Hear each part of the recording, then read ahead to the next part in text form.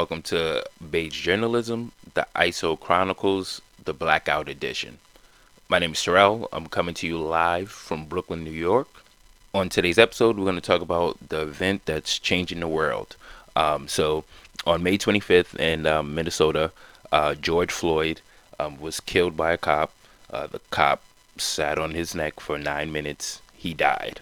Um, Now, the entire world has seen this video, and there's been a huge uprising all across the country and across the world of people just protesting that's had enough of the bullshit. Police brutality in America is just something that's been happening since the beginning. Literally, since slavery until this very day, there's never been a time where the police and black people didn't have tension and the police weren't beating or killing black people. So the reality is here, and for the first time in a very long time, people are actually recognizing it. For some Americans, this George Floyd incident is very eye-opening. People are actually seeing the things that's been going on. For most Black Americans, this is just another incident. Sadly, this is one of hundreds that we've seen in our lifetime. Personally, I feel like there's been George Floyd's about three or four of them every single year. I mean, these stories, whether we see the videos or not, are always happening, and things won't change until we make them change. And I feel like these stories they always go the same way. So first, it always starts out with pure rage. Everyone sees these videos of these cops killing these unarmed black people, and then everyone's highly upset, as they should be. And that's where you get like the protests and just people just being angry, people speaking out, and that's the beginning stage of it. The next stage is where we're at right now. I like to call this the delusional stage. So this is when the media plays a heavy part. Usually this is when they take the victim that we've all watched get killed, and they try to turn them into a bad person. They look up their past, tell you about every little bad thing that they've ever done in their life, even though that has nothing to do with the fact that they got murdered and we all watched it. And then we also have other people that like to use that time to for their own agenda of why they think that there's problems in this country.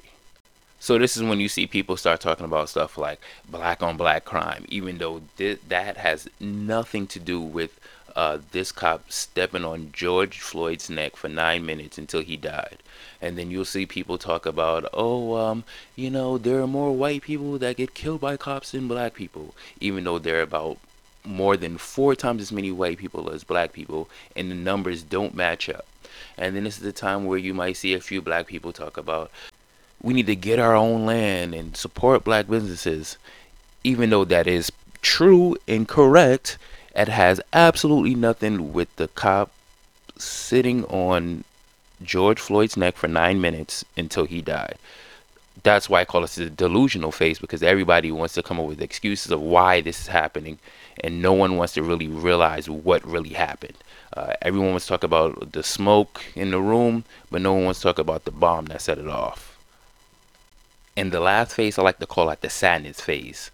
It's the sadness phase because that's when we realize how shitty the justice system is, and then that's when they let these cops go, time after time. It's happened hundreds of times. There's hundreds of cops that have killed unarmed black people, and they've all gotten away scot-free. A little slap on the wrist, maybe lose their job, maybe a little PTO.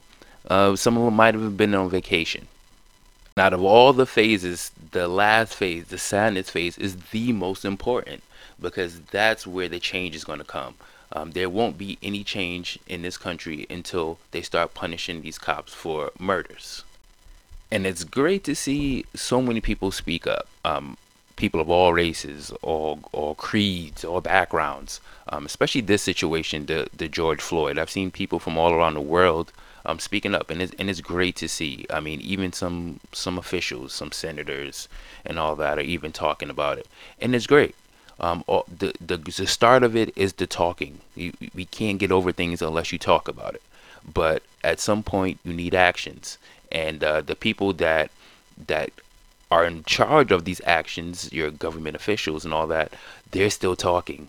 So they're not getting to the point of what we need. Like the talking is great for us as citizens, but at some point, if you have the power, you have to use that power to make a change, and that's what's not happened for the last 300 years or so, when it's come to cops and black people. And for some reason, these government officials come up with any excuse of why this can't be changed, but this has been happening for hundreds of years. And I mean, situations like this, unfortunately, they happen, but I feel like people are starting to open their eyes a little bit more to the reality of things that us as black people have been saying and seeing for their entire lives. Um, Police brutality in black people is something that I've personally seen since I've been a little kid. You know, my parents have seen it since they've been little kids. My grandparents have seen it since they've been little kids. It's not anything new here. This is just something that we've all seen for forever, and now more people are starting to see what's really going on. And I think the disconnect between the black community in general and cops started from the beginning. I mean, just quick history lesson. Um, Cops, well, police started in America as patrolling of slaves. So when black people wanted to be free, the cops were there to stop them. After slavery was over, the KKK started literally that same month they abolished slavery. Most of the KKK members, not actually, I won't say most because I don't know. I don't know if they were most, but there were KKK members that were cops. Even to this day, 2020, there are still KKK members that are cops. It's known. You could look it up. You could Google it. It's all there. Then if you go to the early 1900s, there were conflicts between cops and black people then with lynchings. Then you go to the civil rights era, the mid 1900s. There were conflicts with black people and cops. There was black people that wanted something weird, some weird shit called equality.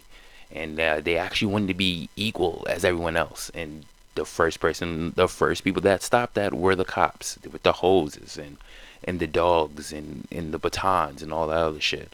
I mean, this conflict is long lasting because us as black people, that's all we've known is cops fucking black people up. And when you've seen that your entire life, it just becomes, sadly, it becomes normal.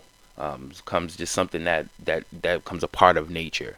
I mean, I'm gonna use myself for example because that's the best example that I could give. So I'm 32 years old, born 1988, Brooklyn, New York. Um, my entire life, I've always seen the battle between black people and the police. I mean, when I was young, what was that? Probably I was like 3 or 4. The whole Rodney King situation, where one of the first times where police brutality was on TV, and it was a big thing in America. I mean, there were riots and all that type of stuff, even to the point where it almost became a joke. I mean, you remember the Martin, "Can we all just get along?" Yeah, that's Rodney King. Nigga.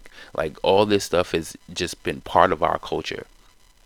So that happened when I was like what 3 or 4 years old, and then as I grew up, we go to school. We get into school stuff. We start learning about America. We start learning about Black American history, and then we learn about like civil rights era. So we learn about, of course, Martin Luther King, Malcolm X, all that, and then we look into protests. And now we seeing these pictures of protests of the cops with dogs, on unarmed black people. We see the cops and fire department with the hose spraying unarmed black people.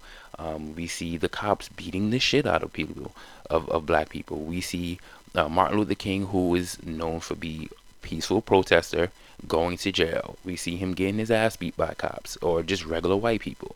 And those are the images that are in our mind from an early age. Then you fast forward. I think I was probably like 11 years old, living in New York, when Amadou Diallo got killed by the cops. If you don't know the story, he was an immigrant.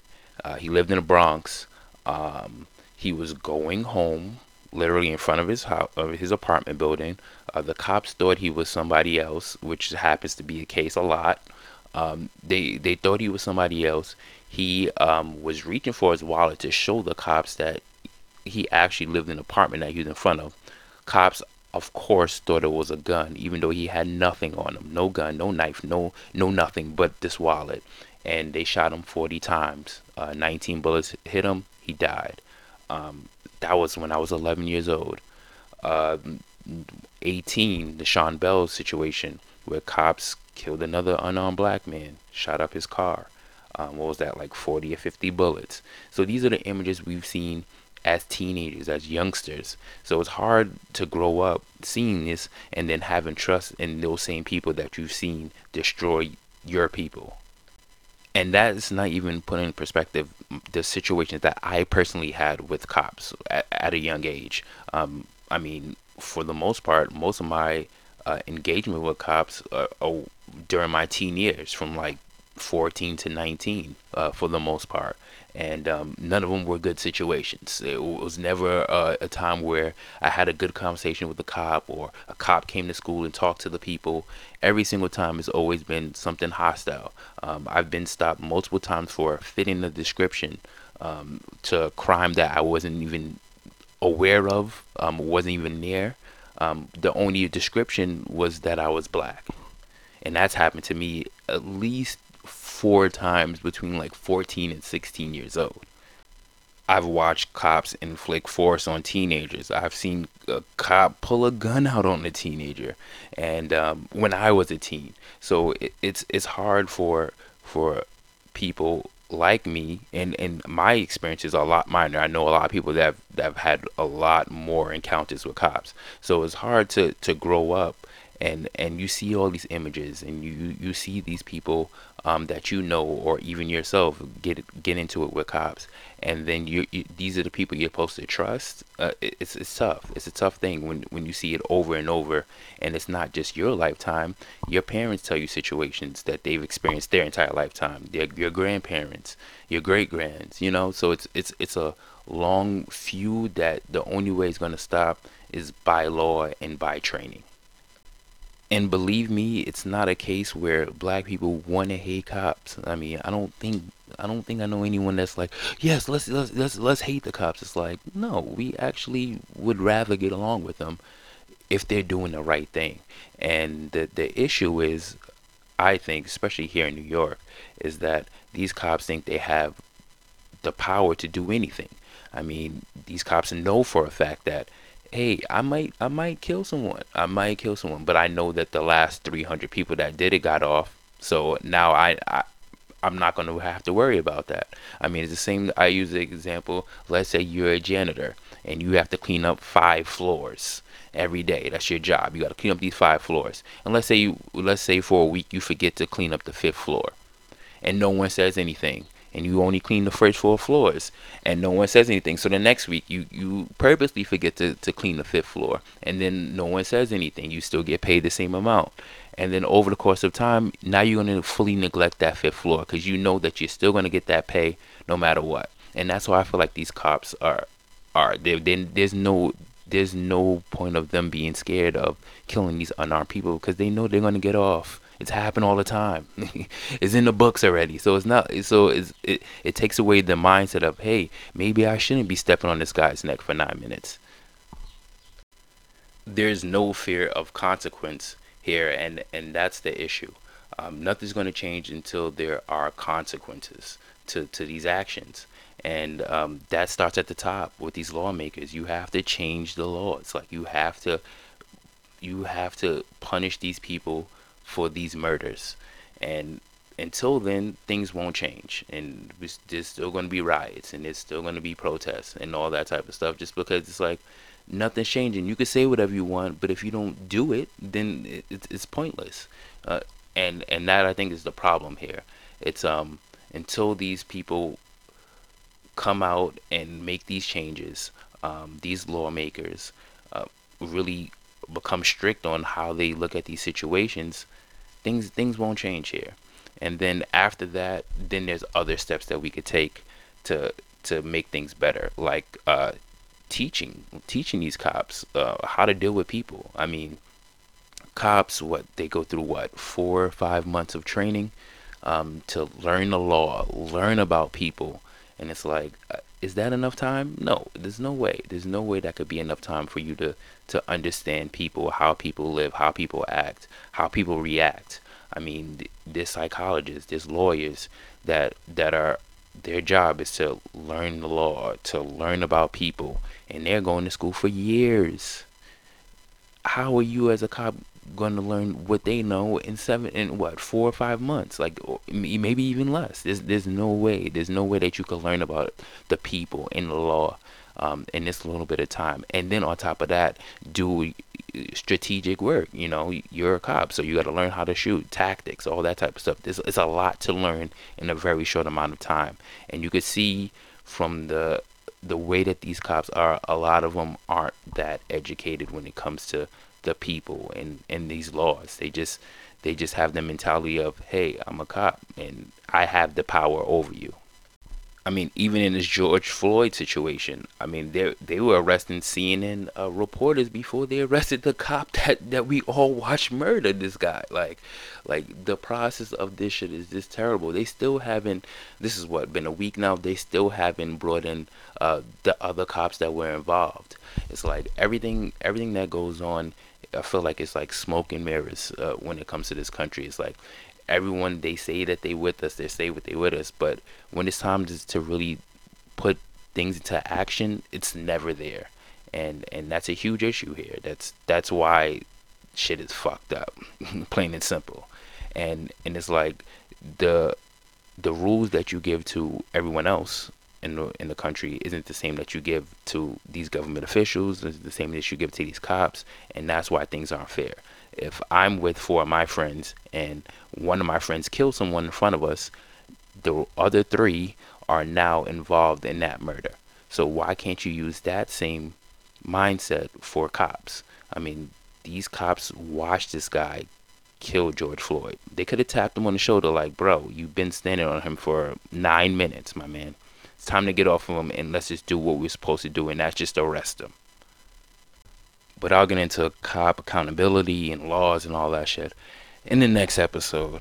Just want to get a little vent out because I feel like this is when people need to start talking. I mean, there's no other way to get over these things uh, without talking.